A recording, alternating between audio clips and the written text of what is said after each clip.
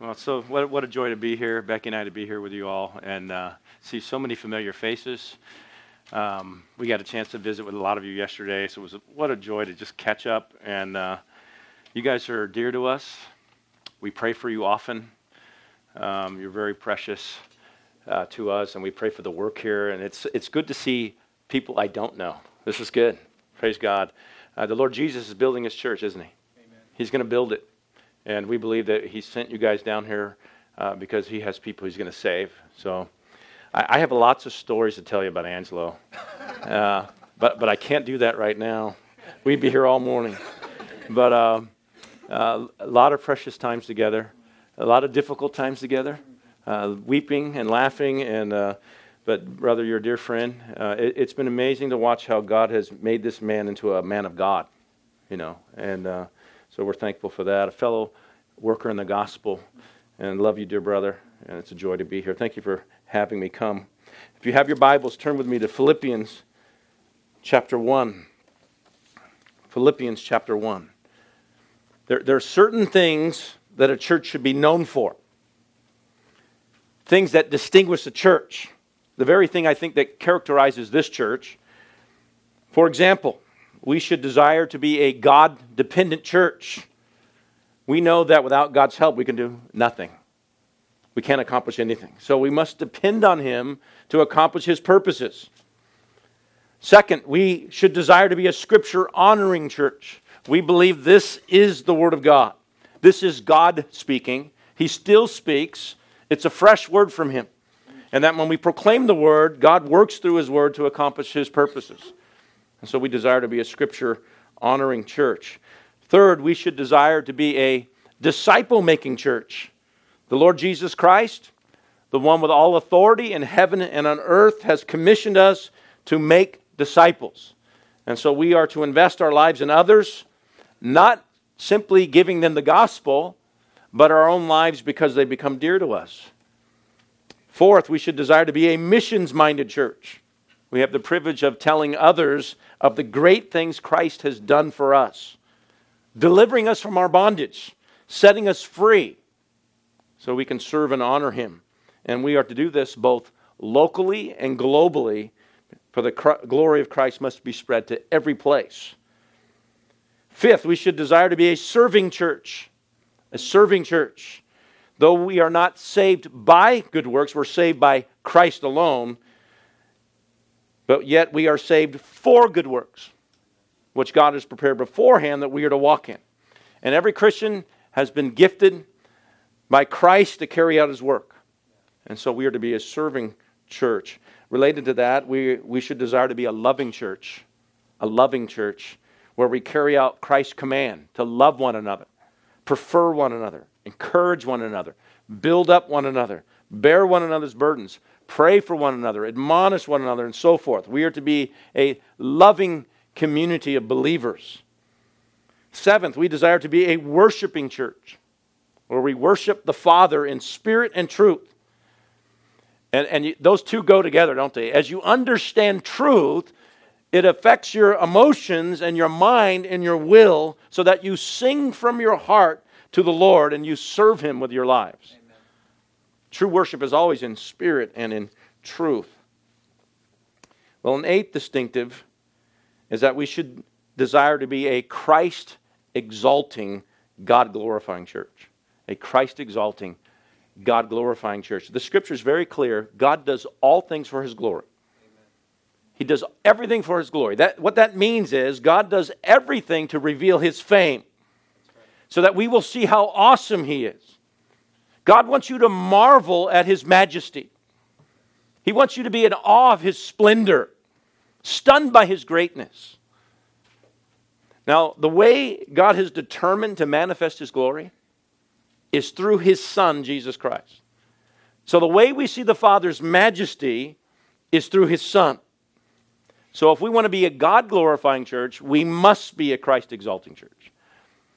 Now, we're in Philippians, and so I want to show you a couple of passages where Paul emphasizes this. This is emphasized, by the way, all through Scripture, especially the New Testament, but I want you to notice a couple of passages right in Philippians where Paul emphasizes that the way we glorify the Father is through the Son.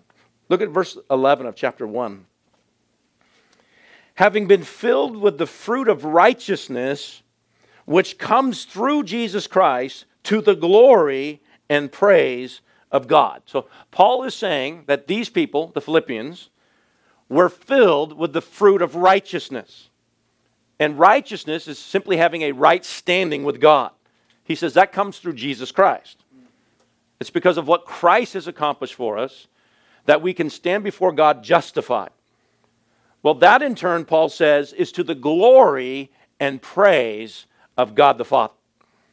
So what Jesus has accomplished for us in justifying us redounds back to the glory of the Father. The Father is glorified and praised through the work of His Son. Now look at chapter 2, verse 11. Chapter 2, verse 11. That every tongue will confess that Jesus Christ is Lord to the glory of God the Father.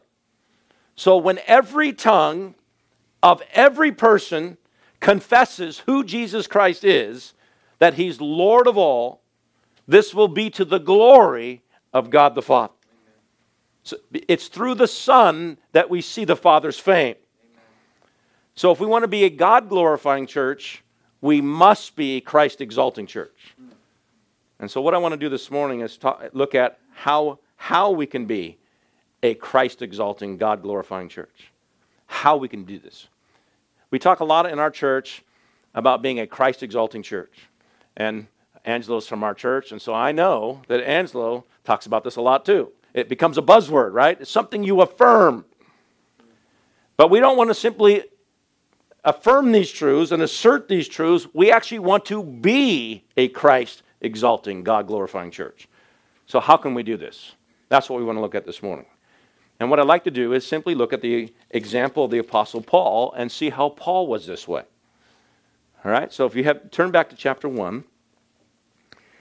First, if we want to be a Christ-exalting, God-glorifying church, we must be passionate about proclaiming the gospel.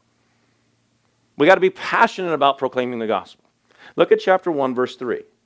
Paul begins this letter with a prayer. He says, I thank my God in all my remembrance of you, always offering prayer with joy in my prayer for you all, in view of your participation in the gospel from the first day until now. Paul here is thanking God, and he's overflowing with joy because of the Philippians' participation in the gospel, which he says they had participated in from the first day they heard of it.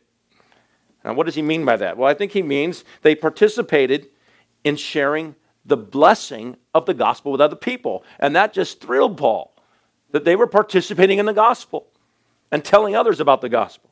Look at verse 7. For it is only right for me to feel this way about you all, because I have you in my heart, since both in my imprisonment and in the defense and confirmation of the gospel, you all are partakers of grace with me. Go down to verse 12. Now I want you to know, brethren, that my circumstances have turned out for the greater progress of the gospel. You're starting to see a theme here, aren't you? All he talks about is the gospel. He's consumed about the progress of the gospel, even though he was in prison for preaching the gospel. Amen. It doesn't matter. He's just thrilled about the gospel. Look at verse 14. And that most of the brethren, trusting in the Lord, because of my imprisonment, have far more courage to speak the word of God without fear. To speak the word of God is just another way of him saying, proclaiming the gospel. Look at verse 15. Some, to be sure, are preaching Christ. Preaching Christ. Another way of proclaiming the gospel. Some, to be sure, are preaching Christ, even from envy and strife, but some also from goodwill. The latter do it out of love, knowing that I'm appointed for the defense of the gospel. The former proclaim Christ out of selfish ambition, rather than from pure motives, thinking to cause me distress in my imprisonment. What then? Only that in every way, whether in pretense or in truth, Christ is proclaimed, and in this I rejoice. Yes, I will rejoice. You see Paul's heart here, can't you? Paul is consumed with preaching the gospel of Jesus Christ. He rejoiced when Christ was proclaimed. He was thankful when others were participating in the gospel. Amen. And so I guess the question we need to ask ourselves is, why was Paul so passionate about this? Why is he so passionate about the gospel and proclaiming the gospel? What is so significant about the gospel? Well, the gospel is what magnifies Jesus Christ. That's why he's so caught up into this. It magnifies the Lord Jesus. The gospel is simply a word that means good news. And the gospel is the good news that your sins, which will damn you in hell forever, can be forgiven. That's the good news. Amen. See, the Bible is very clear that all of us have sinned. We've all fallen short of the glory of God. And because God is holy and righteous, he must judge our sins. Well, the gospel is the good news that your sins can be forgiven. I mean, there's no more greater news than this. Your sins can be forgiven and you can be reconciled to God. The reason why you can be reconciled and forgiven is because God has provided a way through his Son for you to be reconciled. The Father sent his Son into this world to die in your place so that you can be forgiven. But not just forgiven. You can be reconciled to God. You can be adopted into his family. So when you turn from your sin, the Bible calls that repentance. When you turn from your sin and you trust Christ alone, you find forgiveness and reconciliation and adoption and eternal life.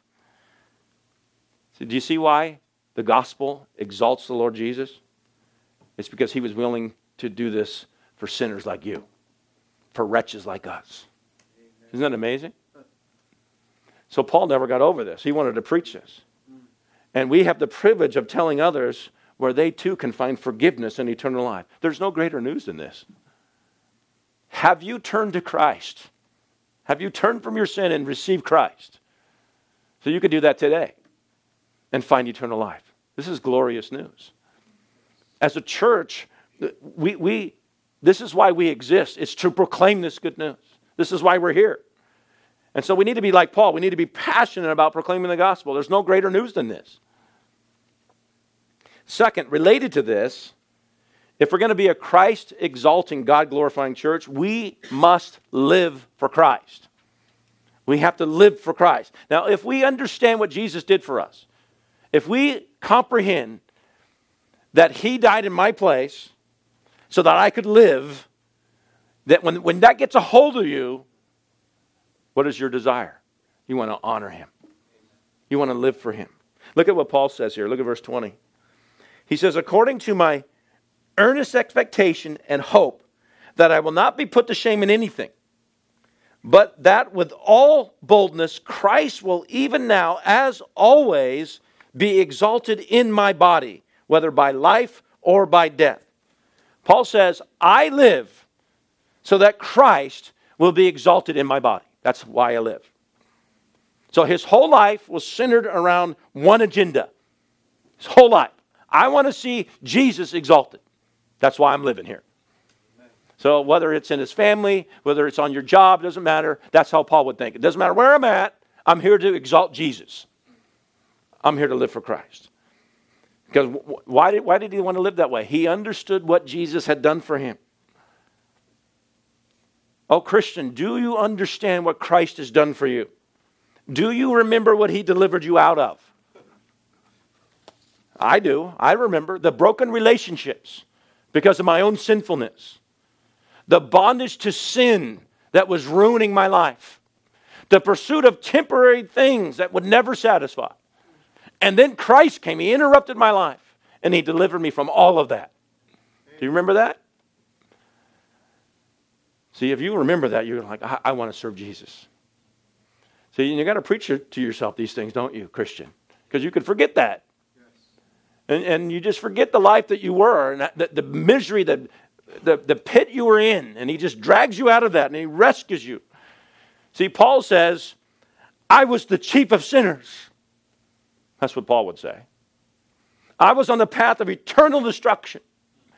And Christ interrupted my life, and he forgave me all of my sins, and he gave me eternal life. And then on top of that, here's what's amazing. The Lord Jesus allows me to proclaim his name. Isn't that astounding, Christian? Yes. that we get to do this? What an amazing privilege we have. So here's Paul's motto. You want to hear what Paul's motto is? Verse 21. For to me, to live is Christ, and to die is gain. That's his motto. To me, to live is Christ. You want to have an abundant life? You want to have an exciting life? Then have that motto. To live is Christ. A life centered in Christ. That's really living. Everything else is death. I mean, what compares to living for Christ? Your career? The pursuing of temporary pleasures? I mean, if that's what you think, you don't know what you're missing. You don't know what you're missing in Christ. There's nothing that compares to Him. And there's nothing more significant than telling others about the glory of Jesus Christ. Nothing more significant than this. Because it's only in Jesus that you can have eternal life. So there's nothing more important and more satisfying than this. So we're to conduct ourselves, we're to live our lives in a manner worthy of the gospel. If we really believe and we've experienced what Christ has done, then we should be zealous for Christ. Isn't that what Paul says in Titus? We're to be zealous for Him. All-out devotion for Him. Loving Him with everything that's in us. So that means putting off sin and living right. So Christ is exalted through us. To live is Christ. Third, if we're going to be a Christ-exalting, God-glorifying church, we must be united, intent on one purpose. We have to be united, intent on one purpose. Look at chapter 2, verse 1. Therefore, if there's any encouragement in Christ, if there's any consolation of love, if there's any fellowship of the Spirit, if any affection and compassion, make my joy complete by being of the same mind, maintaining the same love, united in spirit, intent on one purpose. So here's Paul calling this church to unity. And he's telling the Philippians, listen, you need to be of the same mind. You need to maintain the same love. You need to be united in spirit, intent on one purpose. Okay, what is that? What are we to be united in? What is to be our one purpose as a church? Well, he tells us a few verses right before that. Look at verse 27 of chapter 1. Only conduct yourselves in a manner worthy of the gospel of Christ, so that whether I come and see you or remain absent, I will hear of you that you're standing firm in one spirit, with one mind, striving together for the faith of the gospel. Do you hear what he's saying? Our one purpose that we are to be intent on is exalting Christ. We're to be intent on this. That's our one purpose. And we do this, he says, by striving together for the faith of the gospel. Because it's through the gospel that Jesus is glorified. So we got to be of the same mind about this. As a church, this has got to be our focus. And when he says one mind, he means you got to think the same. That this is the most important thing we do as a church. We got to maintain the same love. We got to love Christ. And here's what happens. When you love Christ and your affections are on Christ, what ends up happening is it overflows into love for one another. Can't help it. We must be united in spirit. Our affections must be on the same thing. We must be passionate about the glory of Christ. To live as Christ. And then we must be intent on one purpose. Literally, have our mind set on one thing. On Christ and His glory. On proclaiming Christ. Now that's what we're to be united in. That's our goal as a church. And every church should have this goal. This is what we're supposed to unite in. Getting out the gospel. Now let me just say this. The thing that will hinder and destroy this unity in glorifying Christ is selfishness. That's what will destroy this. It's selfishness. Look at chapter 2, verse 3. Do nothing from selfishness or empty conceit. See what's going to destroy this? Selfishness, which is a desire to put yourself forward. A selfish person is someone who's self-seeking, they're self-promoting, they glory in themselves. Now, we're good at this. We do this different ways. One way we promote selfishness is to get other people to feel sorry for us. We have a pity party. You've probably thrown a few of these, right? We're good at this. You know, it sounds something like this. Woe is me. No one ever notices me. I'm forgotten. I'm invisible. Really? No one ever notices you. What about God? Does he notice you? I mean, that's the most important person. Does he notice you? Has he forgotten you? Does God know where you're at? Doesn't God include you in the most important thing that he's doing? So we got to get our focus off ourselves. God has allowed us to participate in the greatest work possible. Amen. Quit focusing on yourself. Start exalting the Son. See, we got to quit being selfish and we got to start ministering to others. Help them grow in Christ or tell them about the glory of Christ. I think selfishness is seen another way when we start comparing ourselves to others. Man, I'm doing all this work and they're doing nothing. I'm here working my tail off. I'm setting up all the chairs here and doing all this stuff and they're not doing anything. They need to carry their weight around here. See, that's another way selfishness creeps in, right? You start comparing yourself to others. Who are you doing this for? Right? Get your focus back on Christ. I'm doing this for Jesus. Another way people are selfish is by having selfish ambition. Selfish ambition. They desire the limelight, the titles, the position, the power. They want to call the shots. They want to tell other people what to do. James warns about this. He says, where selfish ambition exists, there's disorder and every evil thing. Selfishness, according to James, is ugly and leads to much evil in the church. And when people are more interested in their own selfish ambitions and their own agenda and promoting themselves rather than glorying in Christ, you know what happens in a church? There's factions and splits and confusion and disorder.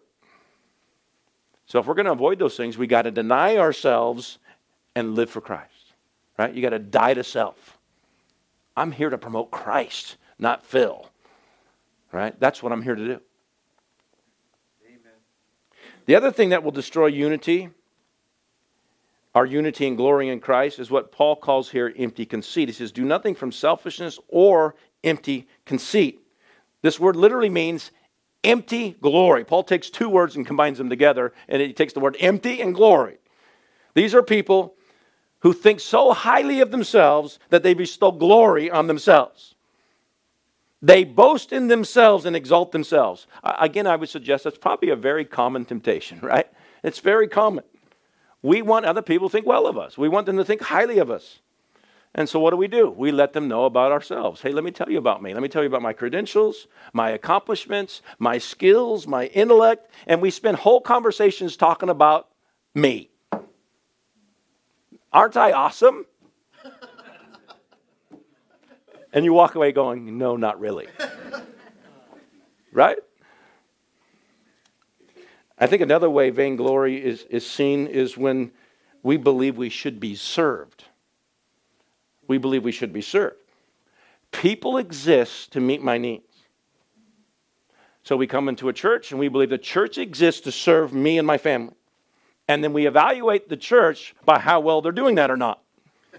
And we're critical when we don't think they're doing a very good job. So we evaluate churches that way. Some people think, hey, my family exists to serve me, to do my laundry, fix my meals, pick up my messes. Thanks, honey. Appreciate you doing that. Right? I mean, that's how we think sometimes. My friends exist to serve me. And then we wonder why we don't have any friends. See, it's all empty glory, isn't it? That's vanity.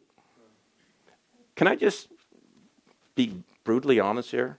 There is no substance in glorying in ourselves. We're supposed to glory in Christ. See, don't get people looking at you. Get them looking at Jesus. May I suggest that he's a lot more glorious? Get them looking at Christ. So how do we cure ourselves of this selfishness and seeking our own glory? Because we all struggle with this, right? Well, Paul gives the remedy. It's humility. Look at what he says. Verse 3, do nothing from selfishness or empty conceit, but with humility of mind. Regard one another as more important than ourselves. Do not merely look out for your own personal interests, but also for the interests of others. So we got to think rightly about ourselves. We got to think rightly. Who are we? You ever ask yourself that question? Who are we? We are sinners saved by grace. That's who we are. That's it. We're sinners saved by grace. Our identity is found in Christ. Everything that we have has been given to us by God. So our only boast is Christ. So instead of thinking highly of ourselves, we're to be humble. And you know how humility is seen? You prefer other people. You prefer others. It's considering them more important than yourselves. It's looking out for the interests of others, not simply our own. Do they know Christ? I mean, that's preferring others, right? Do they know Christ? If they do know Christ, are they growing in Christ? See, those are the most important questions. Not whether people take notice of me or not. That's not important. And by the way, when you start living this way and you start preferring others, you know what happens? People start thinking highly of you because they know you love them. Just being humble, loving. Now, this exhortation to selflessness and humility, it's grounded in the very character of God revealed in Jesus Christ. It's grounded in the very character of God revealed in Christ. So if we want to be a church that exalts Christ, that glorifies God, then lastly, we must follow the example of Jesus. Follow the example of Jesus. Look at verse 5. Have this attitude in yourselves, which was also in Christ Jesus. Paul here is commanding his readers, and we're reading this, so that would be us as well. He's commanding us to have the attitude, have the mindset of Christ. What does he mean? Jesus exemplified what Paul is commanding you and I to do. So if you claim to be a follower of Christ, then you need to be like Christ. And what Paul's going to show is this. Jesus was of the same mind. He maintained the same love. He was united in spirit, intent on one purpose. He did nothing from selfishness or empty conceit, but with humility of mind regarded one another as more important than himself. That was the attitude Jesus himself had. Amen. And Paul is calling us, follow his example. And so we want to unveil this a little bit more and see how Jesus displayed this attitude that we're to follow. So how do we see this? Well, the first thing we see about Jesus is this. Jesus did not use his position for his own advantage. He didn't use his position of who he was for his own advantage. Notice how Paul says this. Look at verse 6. Who, he's talking about Jesus, who although he existed in the form of God, did not regard equality with God a thing to be grasped, but emptied himself, taking the form of a bondservant and being made in the likeness of men. Now, what Paul's doing here, he's magnifying who Jesus is so that to help us understand the greatness of what he did and the attitude that he had that we're to have. So how does he magnify Jesus? Who is Jesus according to Paul? Well, according to this verse, he is fully God. Now, Paul could not have said this any clearer. He existed, he says, in the form of God. Now, that's contrasted in the next verse where Jesus took the form of a bondservant. Notice, he existed in one form, he took on another. So before Jesus ever became a man, he existed in the very form of God. Amen. So his very existence was that of God himself. Amen. So what that means then is that Jesus possesses in its fullness the very nature of God. That's why the writer of Hebrews tells us that Jesus is the radiance of God's glory and the exact representation of his nature. Amen. That's who he is. In Colossians, Paul says, in Christ, all the fullness of deity dwells in bodily form. That's who Christ is. Amen. Now, since Jesus is God and co-equal with the Father, then he's co-equal with the Father, and that's exactly what Paul highlights here. He says, notice verse 6, he did not regard equality with God a thing to be grasped. The word equality equality here means exactly equal. The Son is exactly equal to the Father. Now we know Jesus is not the Father. He's a different person from the Father. The way he's equal to the Father is that he exists in the form of God.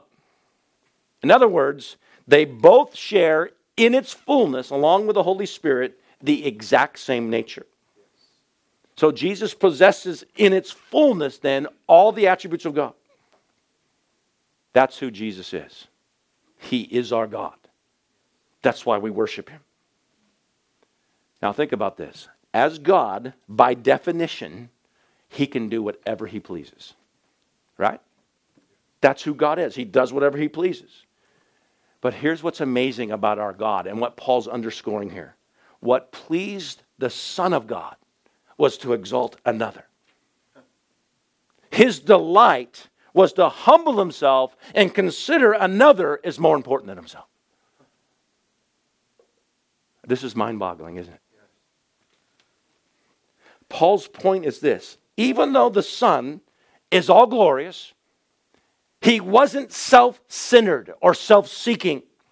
Though he existed in the form of God, he didn't regard equality with God a thing to be grasped. Instead, the Son emptied himself. In other words, Jesus did not regard his equality with God as something to be used for his own advantage.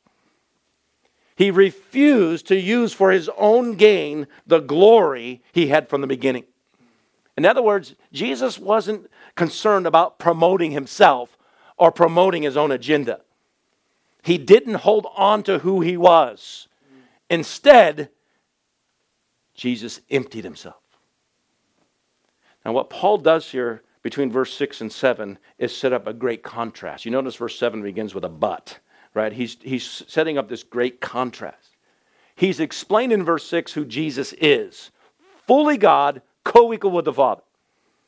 That means he's a person with all knowledge, all power, all glory, who can do whatever he pleases. But here's the contrast. Here's what's amazing. Instead of exalting in who he is, he chose for the sake of unity to love another, to prefer another, to honor another, to carry out his will. And so Jesus emptied himself.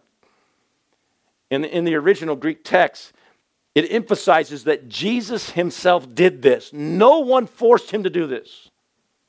This is what he wanted to do. Because of his love for the Father and his desire to please the Father and do his will. Why? Because he's of the same mind, the same love, united in spirit, intent on one purpose. Jesus willingly emptied himself. Now, what does that mean, that Jesus emptied himself? Well, it cannot mean that he emptied himself of being God. God cannot stop being God. Paul simply says that the Son emptied himself. So when Jesus did this, he didn't empty himself of anything. He simply emptied himself. In other words, he poured himself out. And when he did this, he took on the form of a slave, being found in the likeness of men. Paul here is emphasizing the incarnation. That God became a man. God became one of us. You know what? That should stun us. Do you know why it doesn't stun us? We think too highly of ourselves. Oh, God became one of us? Sure. Now, if you understand the infinite distance between us and God, you would go, God became one of us? Why would he do that? But that's what Paul's emphasizing here. God took on true humanity. And being found in appearance as a man, Jesus veiled his glory. He veiled who he was. He was in the world, and the world was made through him, and the world didn't know him. So people walking around talking with God didn't even know it. They didn't see his glory. Why? God didn't come to this earth to exalt himself. He came to empty himself. Now, we got to remember something. Paul is using this whole thing as an illustration to help us, okay? He's already commanded us in verse 3 not to do anything from empty glory or empty conceit. Well, Paul uses the same word here in verse 7. Jesus emptied himself. So what Paul's emphasizing is that instead of attempting to get glory for ourselves, which would be empty or vain, we're to have the attitude of Christ. Christ, what did he do? He emptied himself, veiling his glory. Now, friends, that's astounding. Because unlike us, Jesus could not do anything from empty glory. Why? He's already all glorious. And yet, amazingly, he doesn't outwardly display his majesty when he becomes a man. I mean, that's amazing because he had the greatest glory. He has the most exalted reputation. And what does he do? He makes himself of no reputation. He comes to this earth not as Lord, even though he is Lord, but in the form of a slave. He comes to the earth he created, but no one knew who he was. I mean, if there was anyone who could have ever extolled their glory, it would have been Jesus. See, what a contrast between us and Christ. Right? What a contrast. Men who have no glory, we vainly try to get it. And Jesus, who has all glory, doesn't display it. What a contrast. And Paul's emphasis here is this: follow his example. Follow his example. Instead of glorying in ourselves when we don't have any, glory in him. Quit trying to exalt and promote yourself when there's one that's so much more glorious to promote and exalt.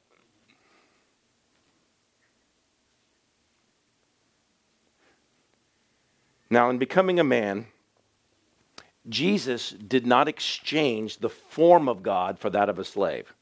Listen, instead, he displayed the form of God in the form of a slave. That's what he did.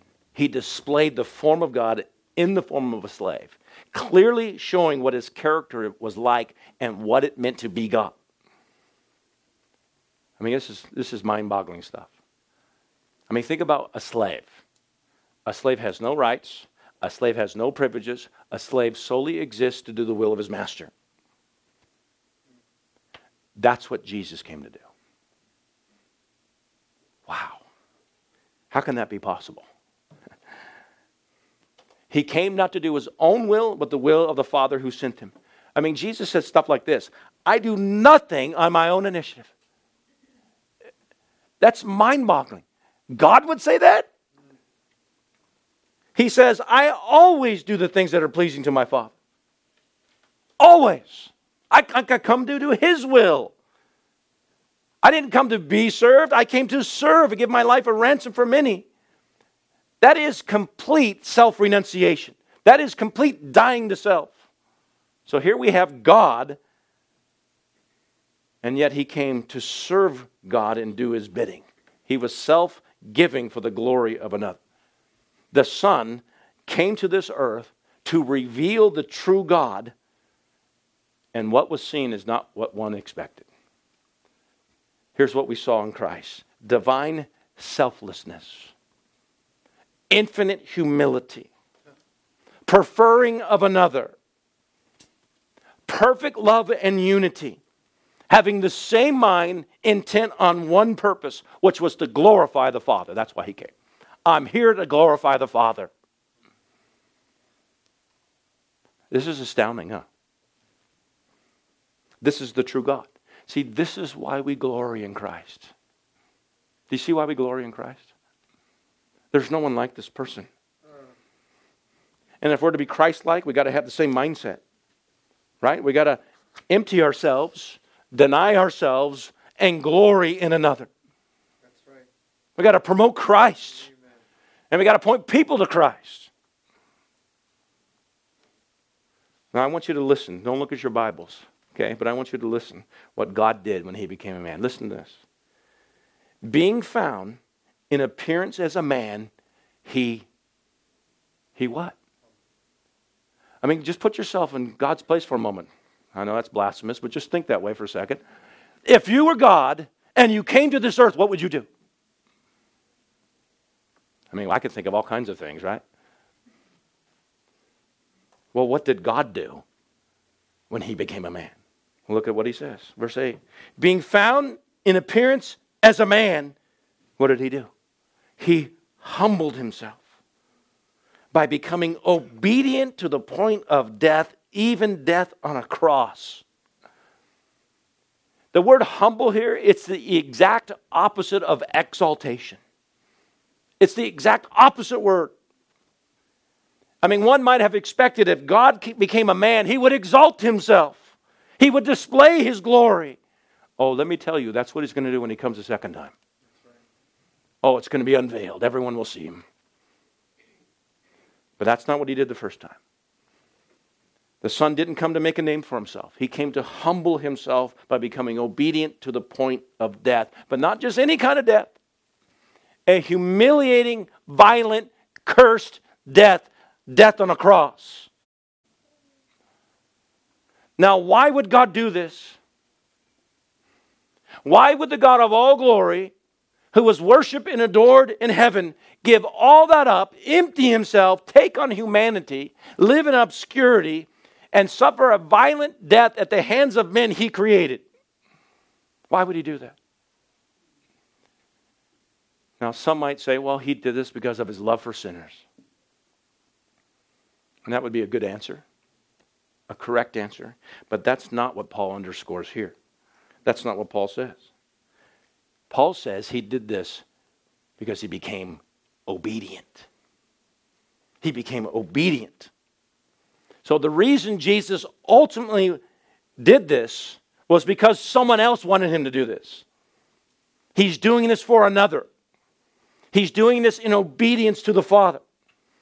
So instead of being selfish and doing his own thing, since he's God and can do whatever he wants, and instead of displaying his splendor, which he could do since he's all glorious, Jesus humbles himself, veils his glory, and he desired to do whatever the Father wanted him to do. Why? He's regarding the Father as more important than himself. He's doing this for the glory of the Father. He has the same mind as the Father, the same love. He's united in spirit. He's intent on one purpose, to glorify the Father.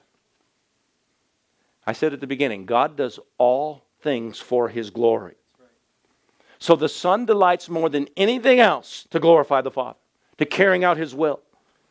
And the Father delights more than anything else to extol his Son. And so together they work in perfect unity. They maintain this incredible love for one another and carrying out their one purpose. And so because Jesus delights in the Father, he became obedient in carrying out his will.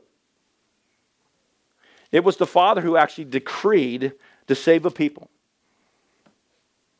and shower them with blessings through the accomplishments of his Son. The Father planned that. The Father determined that. Look back at Ephesians 1 real briefly. Verse 3.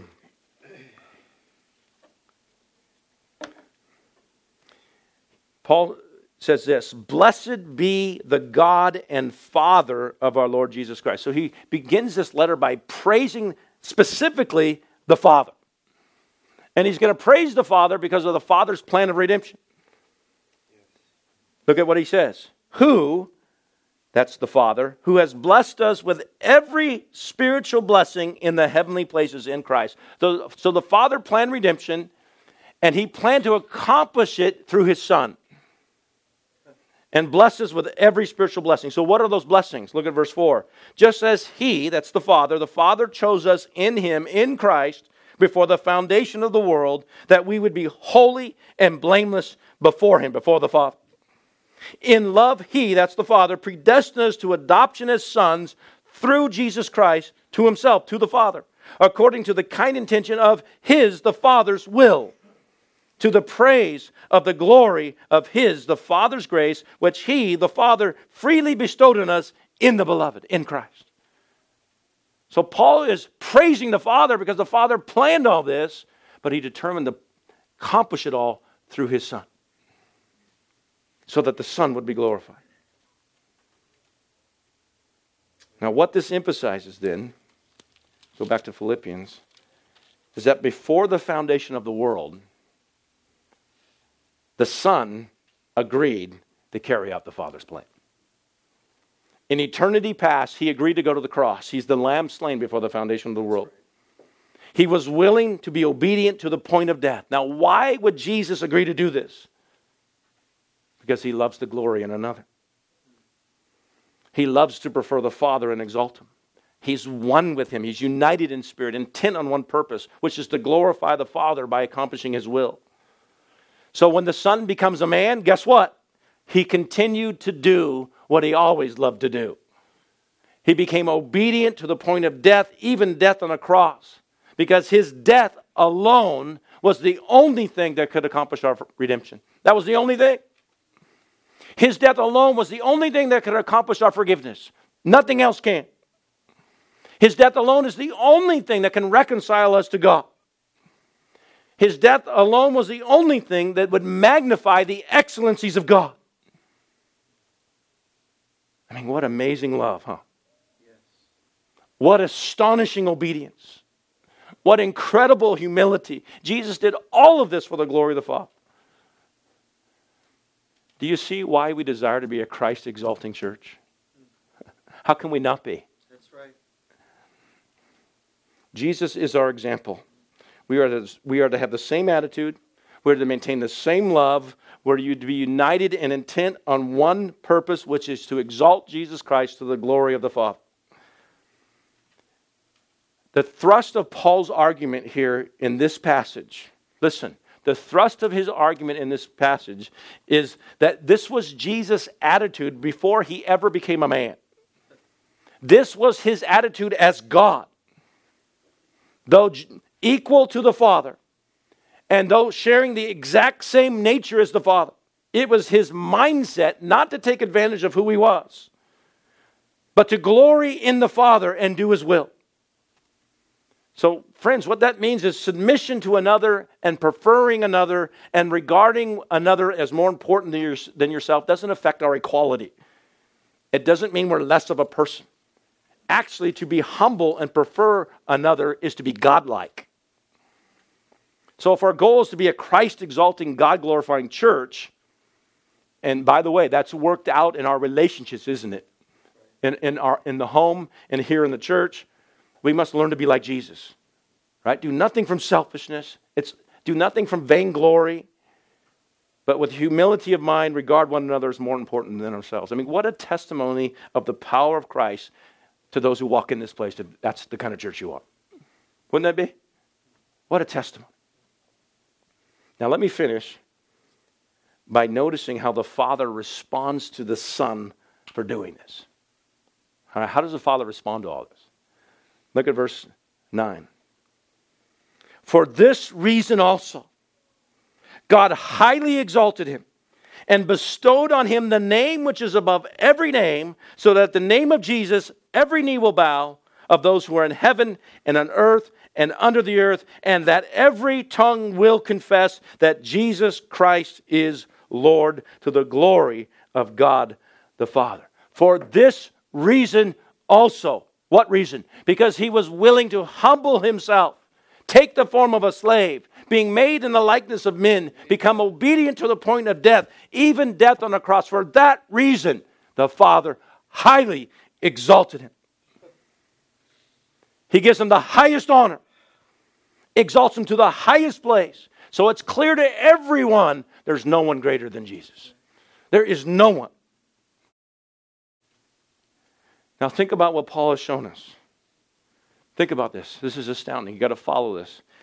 Jesus in full submission to the Father, though he's equal in nature to the Father, humbles himself to come into this world, humbles himself further to become a man and become obedient to the point of death. So he comes from infinite glory to infinite obscurity. The greatest of heights to the lowest possible depths. There's been no one ever as humble as Christ. No one ever. He went to the lowest. His was infinite humility. And then from that lowest possible place, what's the Father do? Exalts him to the highest possible place and bestows on him a name above every name. Now I want you to listen to this. Listen carefully. What the Father gives the Son could have easily grasped. He could have easily done this himself. He could have easily made a name for himself. He could have easily exalted himself. He could have done all this on himself, on his own. Instead, what did he do? He prefers the Father. He humbles himself to obey and honor the Father so that the Father is glorified. And so for doing that, the Father turns around and exalts the Son to the highest possible place. Now, God is asking us to be like Christ so that Jesus is exalted in our lives to the glory of the Father. When we are to be humble, we are to regard one another as more important than ourselves, and in this way, we glorify Christ, because that's not how this world operates, is it? The world doesn't operate this way. The world is about exalting yourself. It's about making yourself look good, and it doesn't matter what happens to the person next to you when you step on them to do that. The world doesn't care. I mean, can you imagine a group of people who are so loving and caring that they're more concerned about others than themselves? I mean, what a testimony of the power of Christ. I mean, think of married couples if they live this way in their homes. What a testimony to their kids. And so Jesus here is given the name above every name. His name is so glorious, every knee will bow to him. And he means everyone. Everybody in heaven, on earth, or under the earth. All creation will bow to him and give him homage. That's how highly exalted he is. There is no one greater than Christ. Every tongue will confess Jesus Christ is Lord, and they will give him allegiance, no exceptions. The name Lord here is equivalent to God himself. So though Jesus did not regard equality with God a thing to be grasped, and he empties himself and he humbles himself so that he appeared just as a man, someday all creation will recognize who he really is. He is God. And they will bow to him as their God. So the question, I guess, for us is this: have you recognized that about Jesus Christ? Because if you haven't recognized it yet, you someday will bow to him. And it'll be too late. And so if you haven't bowed to Christ, bow to him now. Yes. He came to forgive you of your sins and give you life. That's why he came. But you got to give him your allegiance. All right? Bow to him now. I want you to notice how Paul finishes. He says in verse 11, this is all to the glory of God the Father. Amazingly, as the Father exalts the Son to the highest possible place, it's all to the Father's glory. This glorifies him because he's the one who planned this. He's the one who purposed our redemption through his Son. So it glorifies him that everything turns out exactly as he masterfully orchestrated. But it also glorifies him because it displays the unity and the one purpose of the triune God. They work together in unity and love. They do nothing from selfishness or empty conceit. But with humility, they regard one another as more important than themselves. And that's the whole point of this passage. God wants his people to be like him. This is how we extol him. And so, brothers and sisters, we're to be passionate about this gospel of proclaiming Jesus Christ. We are to live for Christ. We are to be united, intent on one purpose of exalting Christ. And we got to follow the example of Christ. That's how we become a Christ-exalting, God-glorifying church. Amen? Amen. Wow. What a calling we have, huh? Follow in Christ's steps, which we can only do by his power. Let's pray together. Lord, we rejoice, Father, at the work you're doing here. Oh, encourage your people here. May they be intent on this one purpose of exalting Christ. May they forsake their selfish ways and humble themselves and glory in you and prefer others. And Lord, through all that, Lord, may the gospel prosper. May Christ be exalted. That's why we're here. So encourage your dear people. And Lord, and draw sinners to Christ in this place. May they hear this good news and turn from their sin and trust in Jesus and have life and have it abundantly. Oh, Lord, do your work and be exalted, we pray. In Christ's name, amen.